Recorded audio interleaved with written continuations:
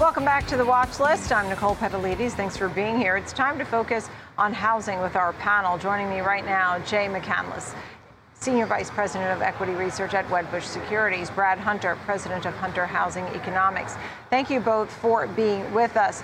So, Jay, I'm looking for the Wedbush notes here. Outperform on Meritage, outperform on Century Communities, and outperform on D.R. Horton, which actually got another upgrade today. Your thoughts on why you got some outperforms here? Explain that. Sure. So I think what we call needs-based buyers, which are people who are growing their house, growing their family, need more space than what they currently have.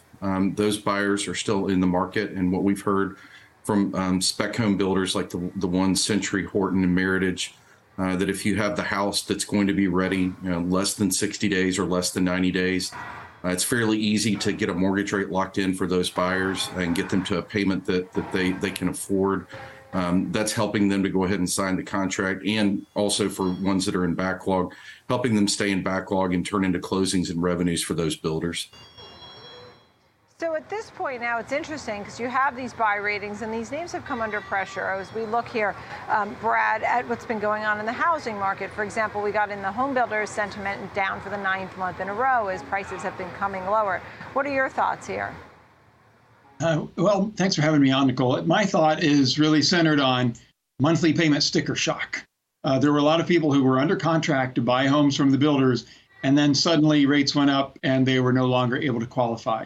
So that led to a lot of cancellations. We're seeing some markets with more than 20% cancellations on contracts. We are seeing builders adding incentives, lowering prices. 24% of builders have reduced prices in some fashion or another, mostly based on incentives. So that creates an insidious problem, right? When builders are lowering base prices, especially, and consumers see this, they say, why should I buy now when I can wait 60 or 90 days and get the same house for less? And that creates more of a slowdown in sales. Right. And, we are seeing pressure on this group in particular in a way we haven't seen in a long time, Jay.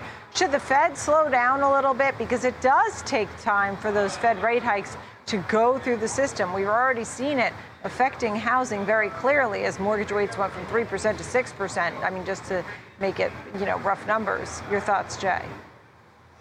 Yeah, the monthly sticker shock has definitely been an issue for the builders. I would say when you look at these stocks, they tend to, especially the three that we talked about earlier, they tend to do more of their business in the Southeast, including Texas. Those parts of the country have held up better than maybe out west and in the Northwest, where they do less of their business. So whether you look at Meritage or you look at Horton or even some of the other product names that we've covered, they've talked about these geographic differences and where the builders do more of their activity, more of their communities are located. Those areas seem to be holding up okay. We'll see. It certainly would help if Jay Powell were a little more positive on housing, but I think the builders are still completing and selling homes, maybe with a little bit more focus on the Southeast in terms of a place where you can sell the homes versus out west. Right, because they have more demand. I mean, we've certainly seen the Sun Belt doing really well, Florida, right, Palm Beach, parts of New York or beach towns, things like that. In the meantime, Brad, I just was reading through a Zillow survey, which was looking at rents and and this is a key part when we talk about shelter and the CPI, and you look at rents and the peak that we saw, the increase of 17% last year, they're saying that was likely the peak because even when rents go up, they're not going up like that. They're, slowing down. How do you factor that in for the Fed? Is the Fed factoring that in enough, Brad? Well, and to me, what's important is that it's signaling or part of this pivot that the builders are engaging in going towards built for rent. Built for rent is staying quite strong and actually picking up a lot of the demand that's getting kicked out of the for sale housing market. Just to give you some numbers, rent growth on new leases by the REITs are up 14 to 20% on single family homes since before COVID. Renewals of rents are up 8.5%. And from our research, renters' incomes are up 11 or 12% at an annual rate as the millennials especially are advancing in their careers. So that's all, I think, a very positive story going forward, and it's going to continue that pivot towards built for rent. And I wanted to also circle back to one thing I was saying about the builders reducing prices. Most of the builders are astute enough to be doing interest rate buy downs, mortgage rate buy downs first, and then incentives, offering some packages and so on before lowering their base prices. And that's really the best strategy. And I think that's the one thing that really underpins the hope that we see for the home builders and the home builders stock prices at this point. Yeah, yeah.